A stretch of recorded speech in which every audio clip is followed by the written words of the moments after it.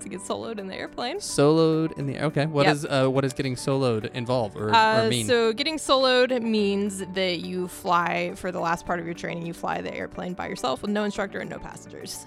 Oh. So that's How do they know you're doing it right if you're by yourself? great question, right? Yeah, it seems. I've asked myself this a lot during this process. I'm Yeah. like, okay, clearly this was set up by men. Here's a great idea. I'll Right. just put them up there and see if they land it. Right. All If they this, like, survive. false bravado. They're like, yeah, we're going to do this thing where we get to a certain point where we think we know how to not crash it, and then we're going to go off by ourselves. Yeah, yeah, I love it. If And you see what survive, happens. if you survive, you're a pilot. Congratulations. Yeah, If you so- crash, you fail. All right, here I am participating in that. Well, that's the world of the patriarchy. It that's is. how it goes. It is. Yeah. Well, good luck. Thank you. Will we be able to record a podcast from a plane someday? No, Oh, it's much too loud. well, nobody said it would be a good podcast. Just like vibration around the mic. Yeah, Yeah. that'd be fun. Yeah. All right, well, welcome back to Beyond Sunday. With me, as always, is Elise McCarter. Still here. Still pretty successful. This is still Pastor David Bowser. I always forget to introduce myself. Yeah. And still not with us is Still Patrick not. Nazaroff. We have an empty Starting- chair and an empty mic. Empty Starting to question the headphones. commitment here, thinking that maybe he likes his family more than he likes us. Yeah. Not sure how I feel about that. he didn't have that baby. That's true. So what's he doing? Excellent question. Given the number of memes and gifts that I've received from him, I'm thinking not much. I know. A whole lot of that. Yeah. Yeah, suddenly Patrick has a lot of time to send gifts about Right, various topics, right. which are always funny. They are. You know, quality gifts. But I'm wondering what's happening here. He's been texting me about the new season of Ink Master, so he's also Oh, good. Okay, catching putting up in on some time there. Yeah. yeah, Ink Master, and well, fortunately, he's not texting me about the new season of Ink Right. Master. So. Are you disappointed? Nope, Jealous? not at Okay. all. Not yeah. Okay. I'm good with that. All right, but hey, today, let me ask a question. Oh. Have you ever helped someone? No. No. Okay. Well, good. Least helpful person. Okay, sounds here's a accurate. story that Oh. I can tell you now that we're however many years in to this. Okay. When we thought about joining the church, Uh-oh. obviously we did more than think about it because we are in fact members here now. Yeah. Um, You took action. Yeah. we had to take it's like some sort of quiz to find out what do you remember this? Yeah. It was a gifts and talents assessment. Yes, Yeah. yes. So Huh? I got mine back. I took it very seriously. I got mine back. The lowest one, Yeah. the lowest two, they're like a 0 score. Okay. Giving and helping. Okay. I was like, wow. Not a giver, not a helper. Yeah. And you were like, yeah, that sums it up. Yeah, that sounds about right. You were not surprised at all by I these could have results. told you Yeah. that. Yeah. I spent a lot of time getting information that I already knew. Right. But still, it didn't make me feel very great about myself and Sure, my yeah. levels of charity. I mean, everybody's got to have something that's low. Right. So we can reframe it. It's not that I do not help or Yeah, give. it's the lowest. It's just You're least likely to I'm help good or at give. everything, but I'm less good at right? that. Yeah. Yeah. If you had your choice, you would rather take and not help than you would. I'm a consumer. give it, Yes, yeah. at heart. What's the opposite of not helping? Take and hinder? Yeah, you Yeah. would rather take and hinder than you I would don't give know and that help. I need to hinder, but I'm neutral. I'd rather get in people's way. I'll That's show what I up really- to the potluck. I might bring rolls. Sure. Who doesn't love rolls? Everybody needs good rolls. Right. Stop by the It's also- KFC, get a bucket of chicken. Literally the least effort thing you can bring to the potluck. No, a bucket of chicken. Least effort. Is it? Yeah. I mean, most delicious, but least effort. All right. Because rolls, you have to think. What kind of roll do you want? Bucket of chicken? There's no question. You just get the bucket of chicken. You have to decide which restaurant to go to. Well, growing up, there was only one option. So, What was it in KFC. Ohio? Okay. yeah, it was KFC. KFC. Actually, that's not true. I now remember there was a Lee's famous recipe. That was another option. Right, It was who not nobody as else has ever heard good. of. It was not as good. Yeah. It was. I don't even know if it still What? exists, but Yeah. it was there.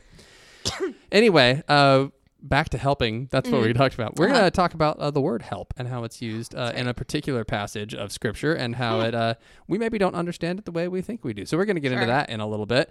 Keep you on your toes, right? That's a little Yes. cliffhanger, if you will. Dun, But dun, first, dun. I think you've got some... They're so nervous right now. oh, what's it mean to help someone? Right. I think you've got some news for us. I do have some news. So we on the podcast, if you will think back to days of yore when Patrick was here, Oh, that's hard to remember. I know. It's been a while. yeah, have sampled Coke Starlight. We have. We have. I recall being the only one who was like okay with it. Right, you were. Yeah. I think you actually took the bottle home. No, I took it downstairs, but I did drink more of it than anybody else. Right, Yeah. so it counts. Anyway, found an article on CNN Business. Okay. why Coca-Cola doesn't want to tell you what's in those weird flavors.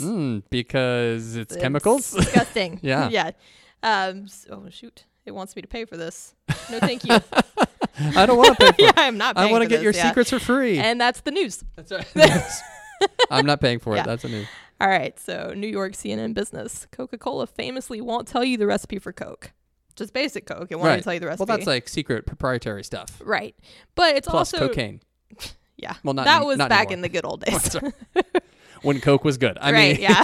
It's that whole like country song about it's horrible about when a dude was a dude and a prude was a prude. And that's probably not the words. I don't know.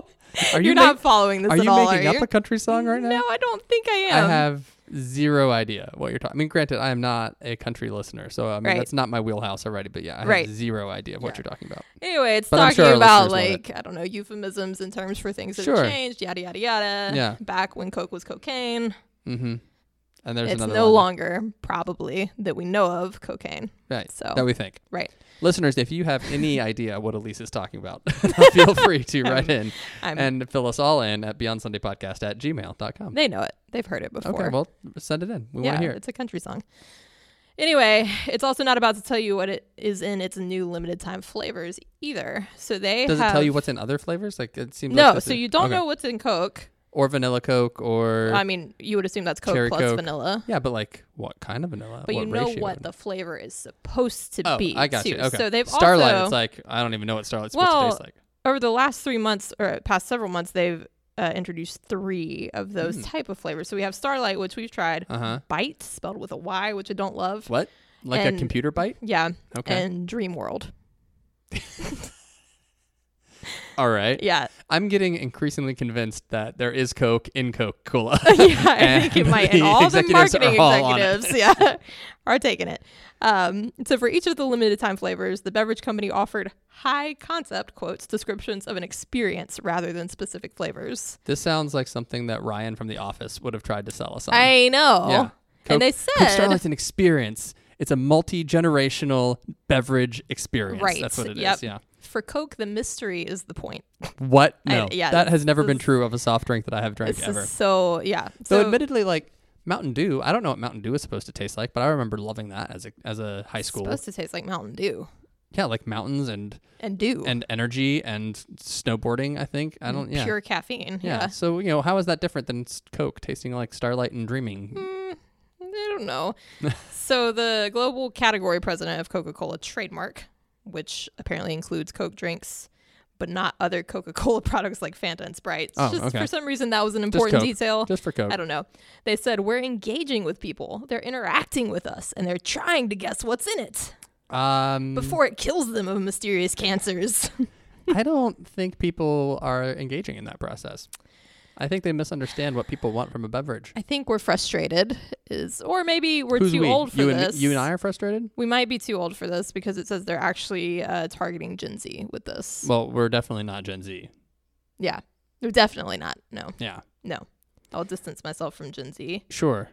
Both intentionally and by because design. I'm old, yeah. Yeah, but I don't feel like Gen Z's about this either. Like Gen Z's got legit concerns for the way of the world, and I'm not sure that yeah. putting I don't together think it's this. the flavors of Coke Starlight or Coke Dream World, which, wow, Coke Dream World. Okay. And Bite. Yeah, YTE. I'm just ignoring that one. I'm pretending that doesn't exist. Yeah, they said they're really trying to encourage consumers to debate. What? Why? We're There's not encouraging enough to debate Yeah. over? Like, We clearly don't need Right. encouragement to do that. We can Right. get on and argue about the color of the sky just because someone says they voted for somebody else. But no, we need to debate. Right. What's Coke Right. Starlight? so apparently the debate that is raging right now is it cotton candy, creamsicles, or bubblegum for Coke Starlight? We will never know for sure because Coke is not going to tell us what it is supposed to taste like. Never cared about something less in my life. Yeah. Well, you're welcome for the And news.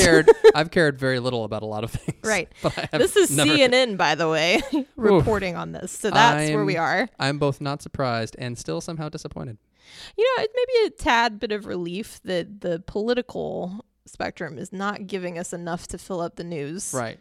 to the point that we're talking about. This is the joy of the 24-hour news cycle is that now we get to know that people want to debate what's in Coke Starlight. Yeah. So thank you, 24-hour news. Yeah. You're welcome. Thank you, Coke Starlight. Well, hey, we're gonna, I don't know, talk about something else now. Yeah, we're both mad about that. Man, I am angry. I know. I'm surprised. Why did this make me angry? Because it's dumb. That's why. Rage. Yeah. All right. So we're going to talk about the word helper. In particular, how the word helper has been used to talk about women in a particular script or passage of Scripture. Mm-hmm. And so this article comes from Christianity Today by author Carmen Joy. I'm going to guess Imes. Okay. I-M-E-S. Imes. Imes. Yeah, maybe. Imes. Sounds good. Imes in the morning. Anyway, I think that was a radio show. Maybe I made that up. I don't know. Anyway. She starts by saying that there was a Lifeway research study. Yeah. No, we're already in trouble. Yeah. We didn't do the Lifeway research study. Right. Which asked American Protestant pastors if women in their congregations were allowed to take on 6 different specific leadership roles. So are women allowed to take on? Yeah. Are women in your congregation allowed to take on these roles? To burst into flame. Yeah. So I'm going to go ahead and say that unsurprisingly, this would probably line up with what we would expect to say. A 9 out of 10 pastors said women could be ministers to children, committee leaders. I don't know what committees, but committee leaders, ministers to teenagers, or co-ed adult Bible study leaders. Now, I don't know if that means co-ed in the gender of the group or co-ed in that they have a partner leading with them. I'm not sure what that means. Okay. But fewer than 64% said that women could be what they classify as deacons. This is coming from an evangelical background, so being a pastor is just not even a question, not on the right? table. Yeah, that's not an argument we're going to have. Yeah. But they're 64% that you're not even going to be a deacon, which would be not a deacon like we think of it in the ELCA. Even in the ELCA, we don't exactly know what we think about deacons. We're working on it. Do we have deacons? We do. Yeah. By and large, we don't know what we're doing with them. They're very important and very wonderful people. We haven't really figured out how to best utilize their gifts. Do we personally have deacons at Lord of Life? Valid question. Some people would say yes, we do, but that is because we're using deacon more in the language that actually this article would be using deacon, which is someone who is a lay person who helps in worship and helps with pastoral duties around the congregation. Okay. And historically, Lord of Life had referred to those people as deacons. We no longer do that because of other language shifts that have happened. We now call them assisting ministers or pastoral caregivers or things like that. So we've kind of separated out those roles from deacon, which is a now ordained position in the Lutheran Church. You can be ordained as a deacon. But that's a podcast for another day. Anyway, sorry. These deacons would be people who have not gone to seminary but are like leaders, helpers in the church. Okay. Sometimes they're council members, sometimes they're pastoral caregivers, things like that. Yeah. So that's where a deacon would be coming from. So the ELCA, definitely not in this category. I have no idea if any ELCA pastors were even interviewed by Lifeway. Seems unlikely. Yeah. But that's not how we typically think of that process. So let me just ask this. Are you at all surprised by this result? No. Yeah, me neither. No. Yeah, this seems like right up our alley. Like this is kind of par for the course. I know. I would love to be surprised by something that comes out of the evangelical church. Or out of Lifeway research. Yeah, right. That's fair. But so Carmen, I almost called her Bishop Carmen for some reason. She's not a bishop. You just wanted, I wanted to add that honorific. I wanted some honorific, but there's not. She's out there Carmen. doing the Lord's work. She is. She goes on to say the first part of the Bible, particularly talking about the creation stories, Genesis 1 through 3, are often looked to as kind of paradigms for gender roles. This is her argument, and I don't think she's wrong. I think this has been something historically we've looked to. I think you're right. And we're gonna get into a little bit more of what that means, but I think first it would be helpful to do a quick review survey of creation stories in Genesis 1 through 3. Yeah, I mean, because I love to take my paradigms from theoretical fiction. Okay. Yeah. Let's back up. Back it up. First, what happens in Genesis 1? God creates the world. 7 days of creation is Genesis 1, right? And so we have that first creation narrative. Each day, God says it's good. There's light, there's dark, there's water being separated from land, there's plants, there's animals, trees. Day 6, God creates humans. Most importantly, men and women are created at the same time in this version of the story. They're created together, and they're both given a dominion to rule over the earth, like tame the earth and subdue it, and have dominion over the fish and the birds and the plants, etc. I think is the language there. Dominion gets us into a whole nother questionable area, but that's a different podcast as well. All right, so that's Genesis 1 through Genesis 2, 3. Okay. All right. So for some reason, the people who were making the chapters decided to take the first cut three, it off right first three there. verses of the next chapter. Yeah. I don't know.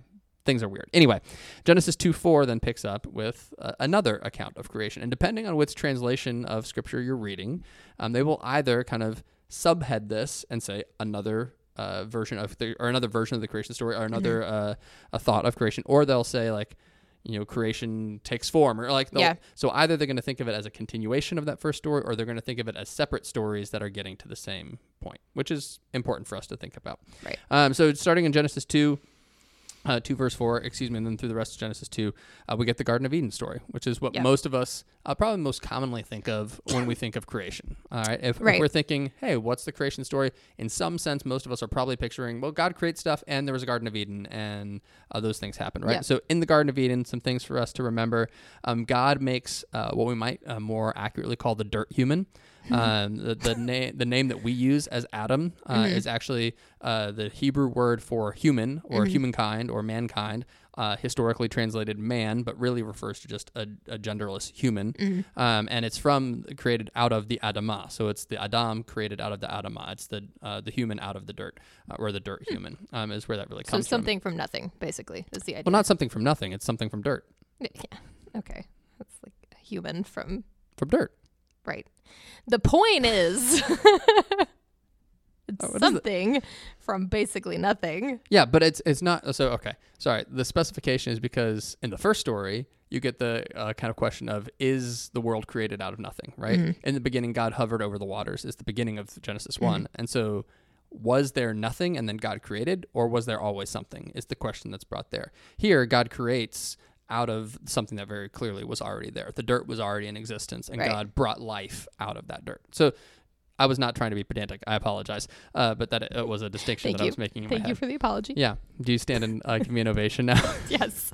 That's a separate conversation. For another podcast, potentially. All right. Anyway, so God makes the dirt human, places the dirt human into the Garden of Eden. So human is created outside of the garden and then placed in the garden. And God sees that the human is alone, and no helper is found among all of creation. All the animals come by, and we're now referring to the human as Adam, and Adam names, dog, cat, lion, bear, platypus, whatever. He gets to name all the stuff. Probably not dog and cat at that point. God, he names all the things. All right. Whatever. Adam names all the things. Saying. We're not getting into the historicity of this. We're getting into how the story is told. He names all the things. No helper is found among all of the animal kingdom. No suitable helper. And so God causes a sleep to come upon Adam, steals a rib, because you didn't really need that one anyway, apparently. Kind of like your appendix or your brakes on your car. They're really, brakes unnecessary. They're just there for show. And then God creates from that rib a helper. And we hear that it's created bone of my bones and flesh of my flesh is how Adam refers to it. And Adam names this new being woman because she was created out of man, or out of human being. And so that is Genesis 2. So those are kind of two creation stories. And then Genesis 3 is where we get the fall. And what's classically the story of Adam and Eve eating the fruit when they're not supposed to, with the serpent, and getting kicked out of the garden and all those things. Genesis 3, not really part of the creation, but part of the larger creation narrative, if you will. So it's not about how things are made. It's about the next step after things are made. How did it all go wrong? Right. That's our understanding that we have there. So let's just stop there for a moment. Thoughts, questions, reflections on that point. I mean, this is just kind of a top level overview of what those stories are. So yeah, anything there. You can say no. It was a bad question. That's fine. You can say no. Yeah. I guess I'm waiting until we get into more like where we're going with this. Okay, that's fine. This is how I usually see. You're on the other side, having not read the article. This is how I know. Usually feel. Yeah, it's kind you're of exciting, usually, isn't it? Waiting for something with bated breath. All right, so Christians have looked to the creation stories. This is the author again in Genesis 1-3 as a paradigm for gender roles, as we discussed. The word helper from Genesis 2 verse 18, and let's just read that real quick here. The Lord God said, "It is not good that the man should be alone. I will make him a helper as his partner." Right, that's the language that is in virtually every English translation. Right, NIV, NRSV, King James, ESV, all the letters. Almost all of them use helper. Okay. So that language has long been a hinge point, the author says, in these debates about gender roles. Okay. So When you hear the word helper, what comes to mind for you? Well, to me, I hear partner, but I think that's not how it's been used. Sure. Right? So when you hear it in the context of Genesis 2:18 here, right? The Lord God said, "It's not good that the man should be alone. I will make him a helper as his partner." How do you hear helper in that context? Probably subservient to some degree, right? Okay. Like he's gonna do the things and make the decisions, and somebody else is gonna help make that happen, right? Yeah. It's rather than them also being the one that's doing the things and making the decisions. Sure. Right. Yeah. So. I think that's how most of us either intentionally or unintentionally read it. Mm-hmm. And historically, that's certainly been how churches have read it in order to support their own stance on keeping certain people in power and certain people out of power, right? I think that's, I don't want to say inappropriate. I think that's a common reading. Mm-hmm. Right? I think that you're coming at it from an honest place of saying this is probably how it would be portrayed. Now, let me ask you this. Do you think that that's what it means? No. What do you think it means? What do you think that helper means? I think it means partner. What does partner mean? Well, Like how is partner different? Two people on equal footing. Equal footing? Right? Okay. Yeah. I'm going to say, and I say this because I was a little bit perplexed by her argument here as well. I'm going to say that it's going to go even further than that. To say that the helper is not just on equal footing, but is, I don't want to say becomes the higher one, but has an elevated place beyond just being like an equal decision maker. And we'll get into why that is, but I think this really moves past even where you and I might have found ourselves originally with what she's going to present here. All right. Well, that's exciting. Yeah. Something new. Right. Something coming at us. I'm all right. glad So, I didn't read this article. Yeah. You get to surprise me. I'm trying to make it sound that's better. Why I don't read it. That's why I don't read the articles. That's why I can be surprised. Oh. Okay. So what if we got the word wrong is the question that's presented here. Yeah, what if we got helper wrong? The subservient overtones that often come with it are nowhere to be found in Scripture. And this is where we're getting into a little bit of Bible nerd stuff. So you're just going to have to bear with me, but it's important stuff. Okay. A helper is, in fact, a full partner in the work God assigned to humans. And we get that because of all the ways that this word is used throughout the rest of Scripture. But first, we got to lay a little bit of groundwork. Okay. So we started in Genesis 2:18. That's where the word helper comes. Okay. So now we're going to flash back to Genesis 1:26 to 28. All right. So we're back in the first story of creation. Now, how do you remember? I mentioned this. So do you remember from our conversation a few moments ago? How were man and woman created in the first story of creation? On the sixth day. On the sixth day, God created them and saw that they were good. Nailed it. Nailed it. Did God create them at separate times or at different times? No, that's the same. At separate times or at the same time? I think you mean at the same time, which is how he did God, it. God creates them together, right? Male and female are both created. Right. They're both created, and they're both created in God's image. Yep. So male and female are equally bearers of God's image in the first account of creation, and male and female are told to rule together. Mm-hmm. This is part of God's design and intention. So God says in this first story, in 1:26 to 28, hey, you two, you beings, you're going to rule over the earth. You're going to have dominion over the animals, etc. But it doesn't say, hey, men, you're going to rule over over the earth, and woman, you're going to be the helper. Right. God says, you humans, you human beings are going to do this all together. And so that's our first account, is that we get this idea from Genesis that God makes us both male and female. She says, the author, as the crown of creation. Okay. I know, right?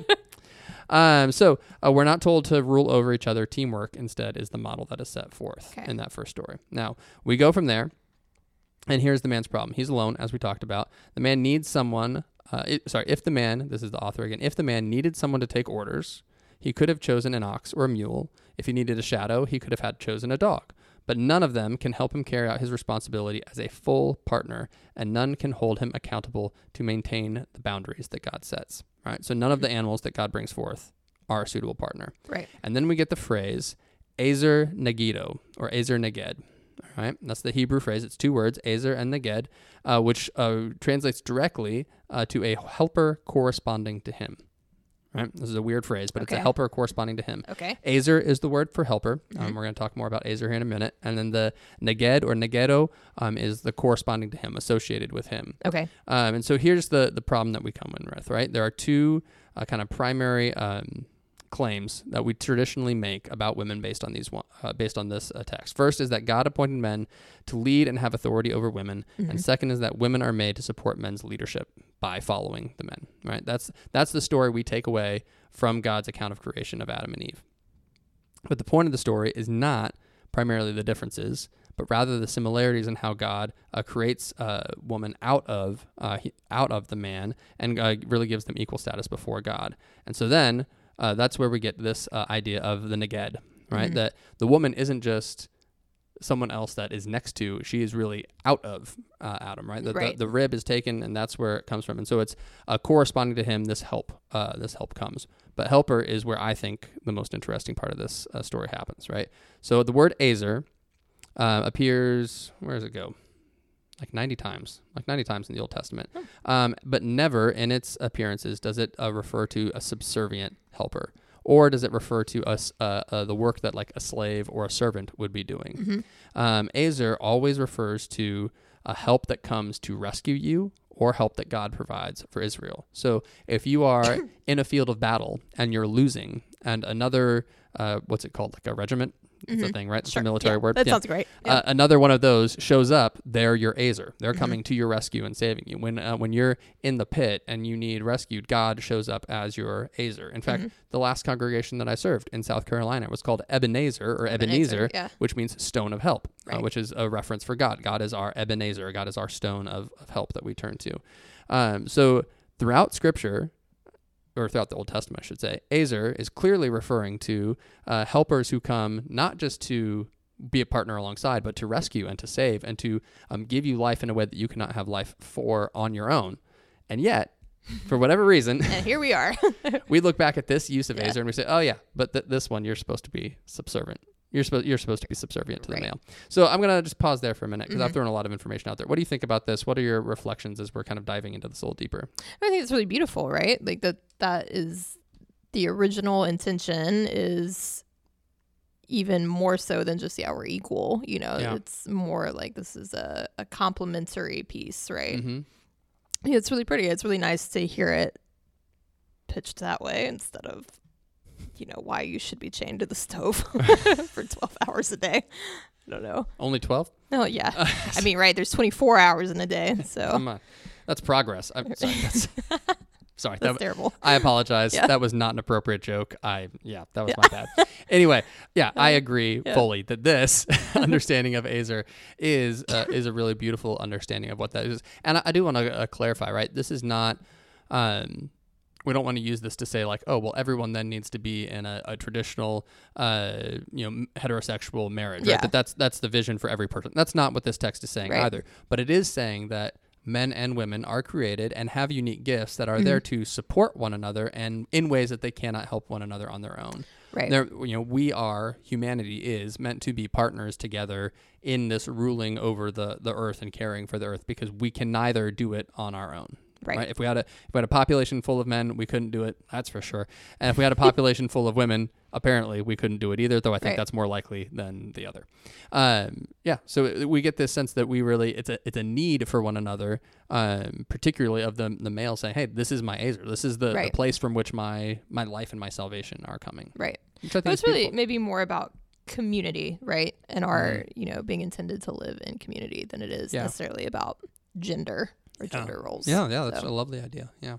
So where then do you think we get this idea that it's supposed to be all about hierarchy? Like if you have 90 appearances of this word in the Old Testament, and these 2 appearances in the beginning of Genesis are translated in a different way than any other, or at least I shouldn't say translated. They're translated the same. They all say helper, but they're understood in a different way than any other passage. Right. How do you think we got to that passage? If you were just like brainstorming, how do you think we got there?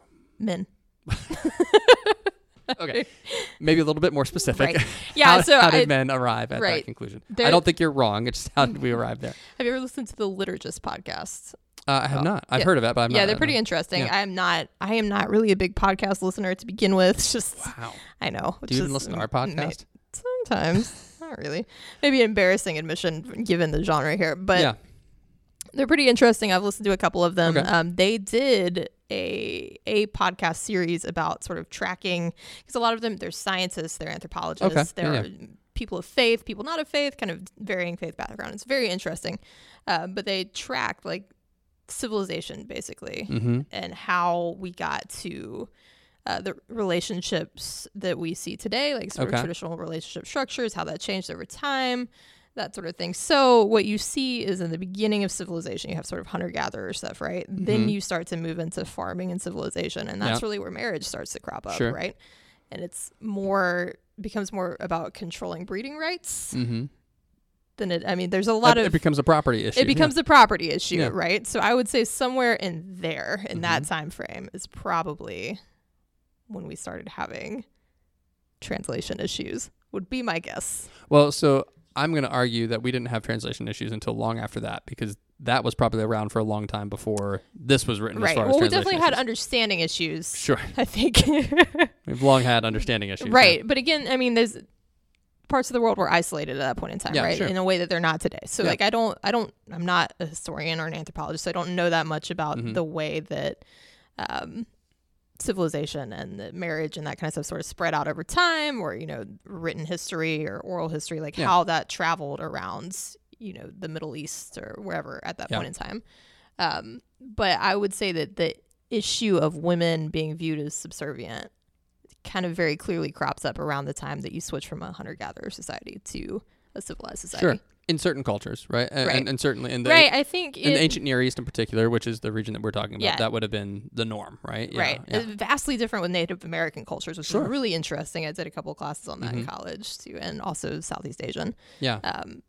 But this famous one that we are following this particular one with the Bible. Yeah. So the other piece that I think informs it, I think the anthropological piece is really important, but the piece that we're thinking about here, if we're looking at it from a scriptural perspective, is that I think we read Genesis 3 back onto Genesis 2, right? So Genesis 3 is the story of the fall. Right. And so we read the fall and we see, okay, in the fall story, yes, God says you're gonna, what is it, like your longing is gonna be for your husband or something like that. I don't remember the exact language that God uses, but that's all a product of humanity not choosing the path that God desired, right?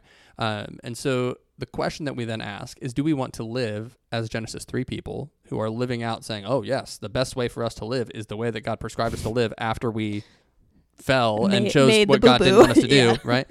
Or is the best way for us to live to aspire for a pre-Genesis 3 world in which we lift up and celebrate this partnership and this saving relationship with one another, which allows us to do more than we could do on our own. And I think that's, for me, where the hinge point is from a scriptural interpretation, right? I think anthropologically, you're right on track. Like, that is the kind of development of human history. But as we read back on it now, do we want to read it and say, oh, well, Genesis 3 is the best that we can aspire for? So everything that happened before Genesis 3 is what God intended. Right. Or do we say, no, Genesis 3 is a result of us screwing it up? Right. Like we pursued something that was not the heart of God. Right. And we screwed it up. And so now God's saying, okay, well, this is because of Genesis 3, this is what's going to happen. Right. But we can, through the grace of God and through the death and resurrection of Jesus Christ, we can aspire for something beyond that. We can aspire for a Genesis 2 or even a Genesis 1 life in which we're aspiring for that kingdom in which all are part of the body of Christ, in which all are in that place. Yeah. Well, I think, theologically, that is our justification for it, right? Yeah. But it goes hand in hand with the anthropological piece of it too, because we're using that to justify things that we already know that have been in place for, thousands of years at this point. What do you mean? Because we look at that and we say, yes, obviously women should still be subservient. Oh, yeah. Because look, here it is in Genesis 3, Yeah. We use it to say, look, women are supposed to be subservient because God said so. Right. We look at it and we say it's women's punishment. Right. This is also a bad reading of Genesis 3, but we look at it and we say it's women's punishment, and so now they have to be subservient to men. Right. And so as men, we really should ask ourselves, well, do we want women to be subservient because it's their punishment? Right. Or do we want to allow ourselves and women to be set free in the grace of God and live into a Genesis 2 world in which we're, living in the full partnership that God intended us to be in? Like, do we want to hold someone in the punishment that was set before them in sin, whether or not that was what it was, right? Right. Do we want to hold someone in that, or do we want to allow people to be set free into the grace and love of God? I personally want to allow people to be set free. Yeah. Right. Now, I also think that it's a poor reading of Genesis 3 to say, oh, it's the woman's punishment to be subservient. I don't think it's punishment so much as it is consequence. Right. I think that. Well, I mean, even that too, like that list of consequences doesn't even really make sense from a modern perspective either. It doesn't. Sure. This is like, it's not really true across the board. What do you mean it's not true across the board? It's the whole thing about, more pain in childbirth, yada, yada, yada, like that. I mean, I have not been through childbirth. Yeah. I've heard it's pretty painful. It's not like a walk in the park, but that's true across most species as well. Like, it's not just people that it's a difficult process to produce more of ourselves, right? It's so I'm trying to be like really high level language. Thank you. Yeah.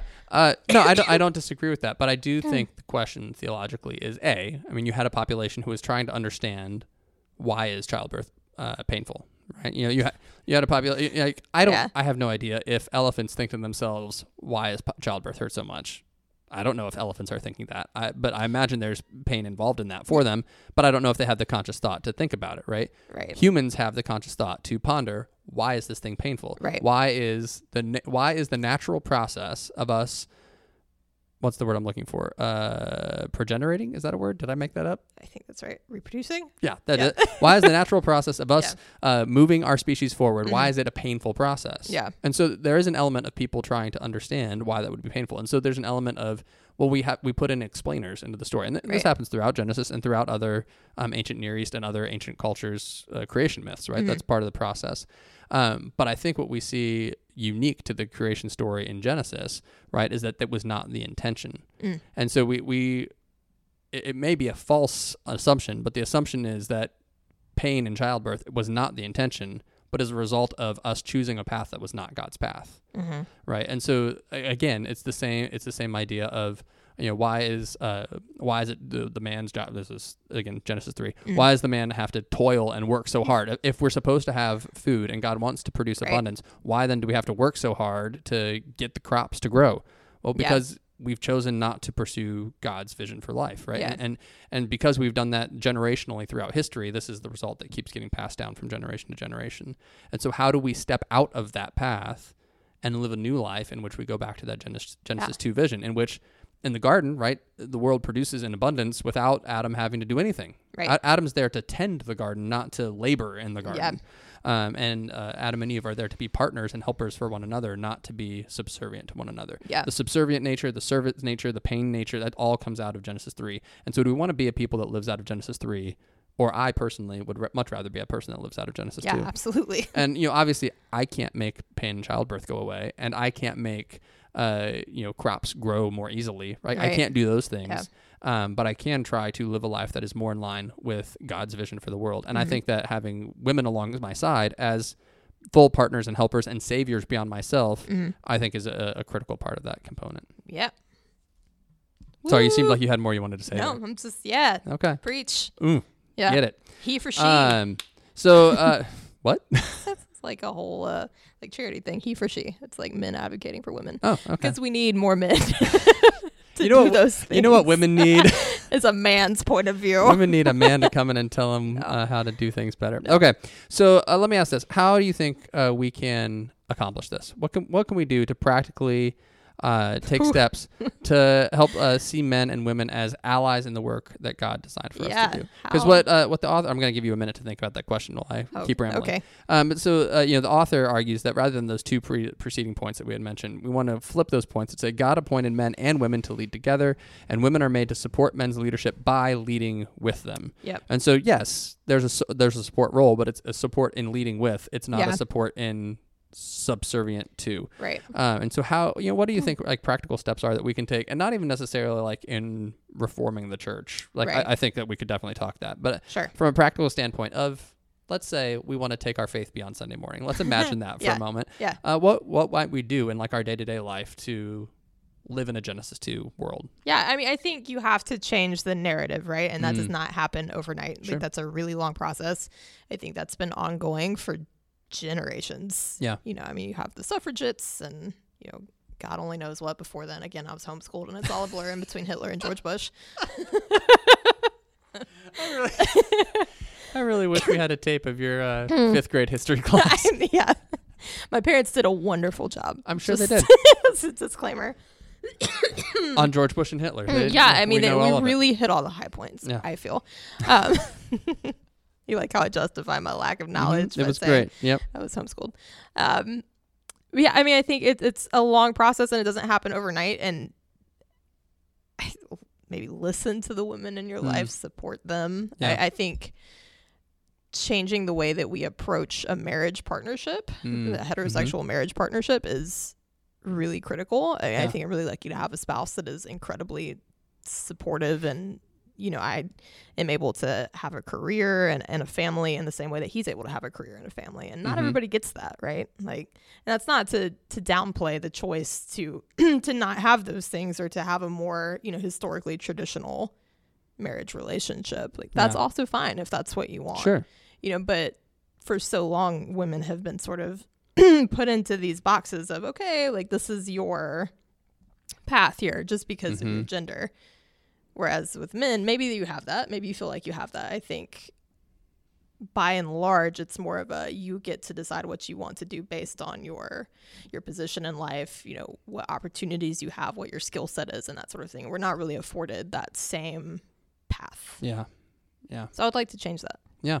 I think, from a practical standpoint within, our community of faith, right, rethinking these texts would be really appropriate. And a simple step for us to take, right? Like, she, the author, offers some alternatives to help her, noting things like necessary ally or essential partner as different ways of translating that. And I think even just having that kind of in the back of our mind as we read these stories or other stories, as we're talking to our elementary school, Sunday school classes, right? Saying, like, Eve wasn't just created as a helper. Eve was created as a necessary ally, and talking about what the ally does, or saying Eve was an essential partner to this, right? And, and celebrate, like, it's not changing the story. It's highlighting a particular piece that has been not deleted, but has been ignored, or brushed over, perhaps is a better way to say that. The other thing I think, and this is particularly for the men in the audience, I think this is something that we can do. I think we have to take responsibility for how we look at and view the women in our life. And I think that we have to take steps to see the women in our life not just as, what's the best way that I want to say this? I don't know. As more than just someone that's, as more than just a woman in our life, as more than a sexual being, as more than a person who's there to help me. Like, we have to take responsibility for lifting up the women in our life and lifting up their roles of leadership and getting out of the way, right? And a couple years ago, at a number of bishops' elections around the ELCA, there was an intentional move by some male clergy who were being nominated for these positions to step aside from the process so that more female candidates could be elected. Now, that has ups and downs, right. And we've seen some of this play out in perhaps a less beneficial way out in the Sierra Pacific Synod, which we've referenced briefly on a previous podcast, right? And so we still need qualified people in leadership, right?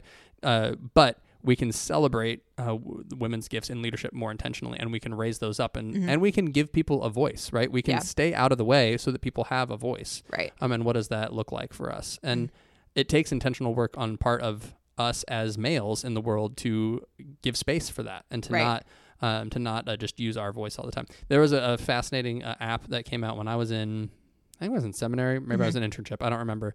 But it was basically a button on your phone, and you'd push it every time somebody different talked, and you would either push a man was talking or a woman was talking. And you just quietly on your phone, just kind of tapping your phone as you went through. And then it would tell you at the end of the meeting how much time a male was talking, how much time a female was talking. And you could, like, do quick math of, like, okay, that's like 20% of the time, and women are 75% of this room, and why are women only talking 20%? And right, and so things like that, and being aware of that dynamic in a conversation that we're in is important. And I don't want to say that women need men to make space for them, but men need to shut up so that there's space for women. It's helpful to be able to have the floor. I also think the ways that we socialize our children are really important too, because a lot of that, like, a lot of women stepping back is because we've been socialized to do that, right? Not necessarily intentionally by any one person or anything like that, but it is a thing. Like, I have a 7-year-old daughter, and I'm always trying. Who's lovely. She's lovely. She's awesome. She's a chatterbox. She's so smart. Chatterbox is putting it mildly. She's a lot, and I love her. But I'm always trying to find, like, cool, like, adventure, dynamic characters for her, for kids' stories that are girls. I cannot find it. And it drives me nuts. And I think about what I grew up on, right, which was Indiana Jones and Star Wars and all that. And it's all male centric. And the people that we show our kids who are dynamic, well-rounded, flawed, still doing cool things are men or boys, you know, and it's kind of messed up. Yeah. Like, yeah. I mean, it's messed, but it's also not surprising, right? And so how do we move forward into a world in which that's not, that's not the only path? Yeah. Which is not to say that, you know, we can't also have those characters, but we need to make room for other characters. Right? Yeah. I remember when they said they were going to have the first female James Bond, I was so mad. Yeah. I was like, I do not want James Bond to be a girl. Right. I want my own character who is just as cool as James Bond, if not cooler. So have you seen it? No, I haven't seen it. So she's not actually James Bond. Oh, she's not? She's a 00. Okay. And she takes over the 007 title, but she, like, her name is not James Bond. Right.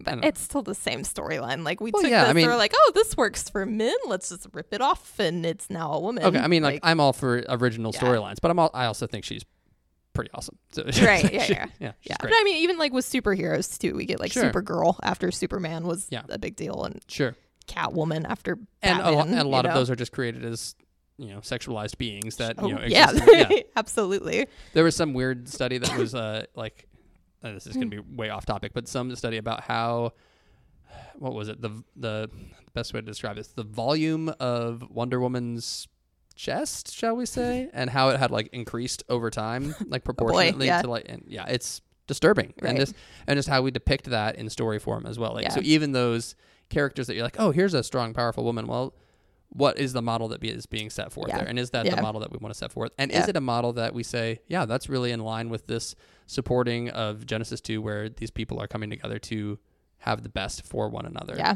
Let me tell you, as a parent, the best I've been able to do for my daughter is Amelia Earhart. It's like the best I've been able to find. Yeah, and she gets lost in her navigator's drunk and flies her into the middle of nowhere. So we think womp. We don't even know. Yeah, but she was pretty cool. She was pretty cool. So. And there are lots of other like cool women out there that we just need to highlight and make space for. Yep. All right. Anything else? No, I love this conversation. Right. I think it's important. Azer. Yeah. Not a helper. Well, a helper. Just a helper, not, but not a helper. Helper. Like a helper, not like we think a helper. Yeah, not hamburger helper.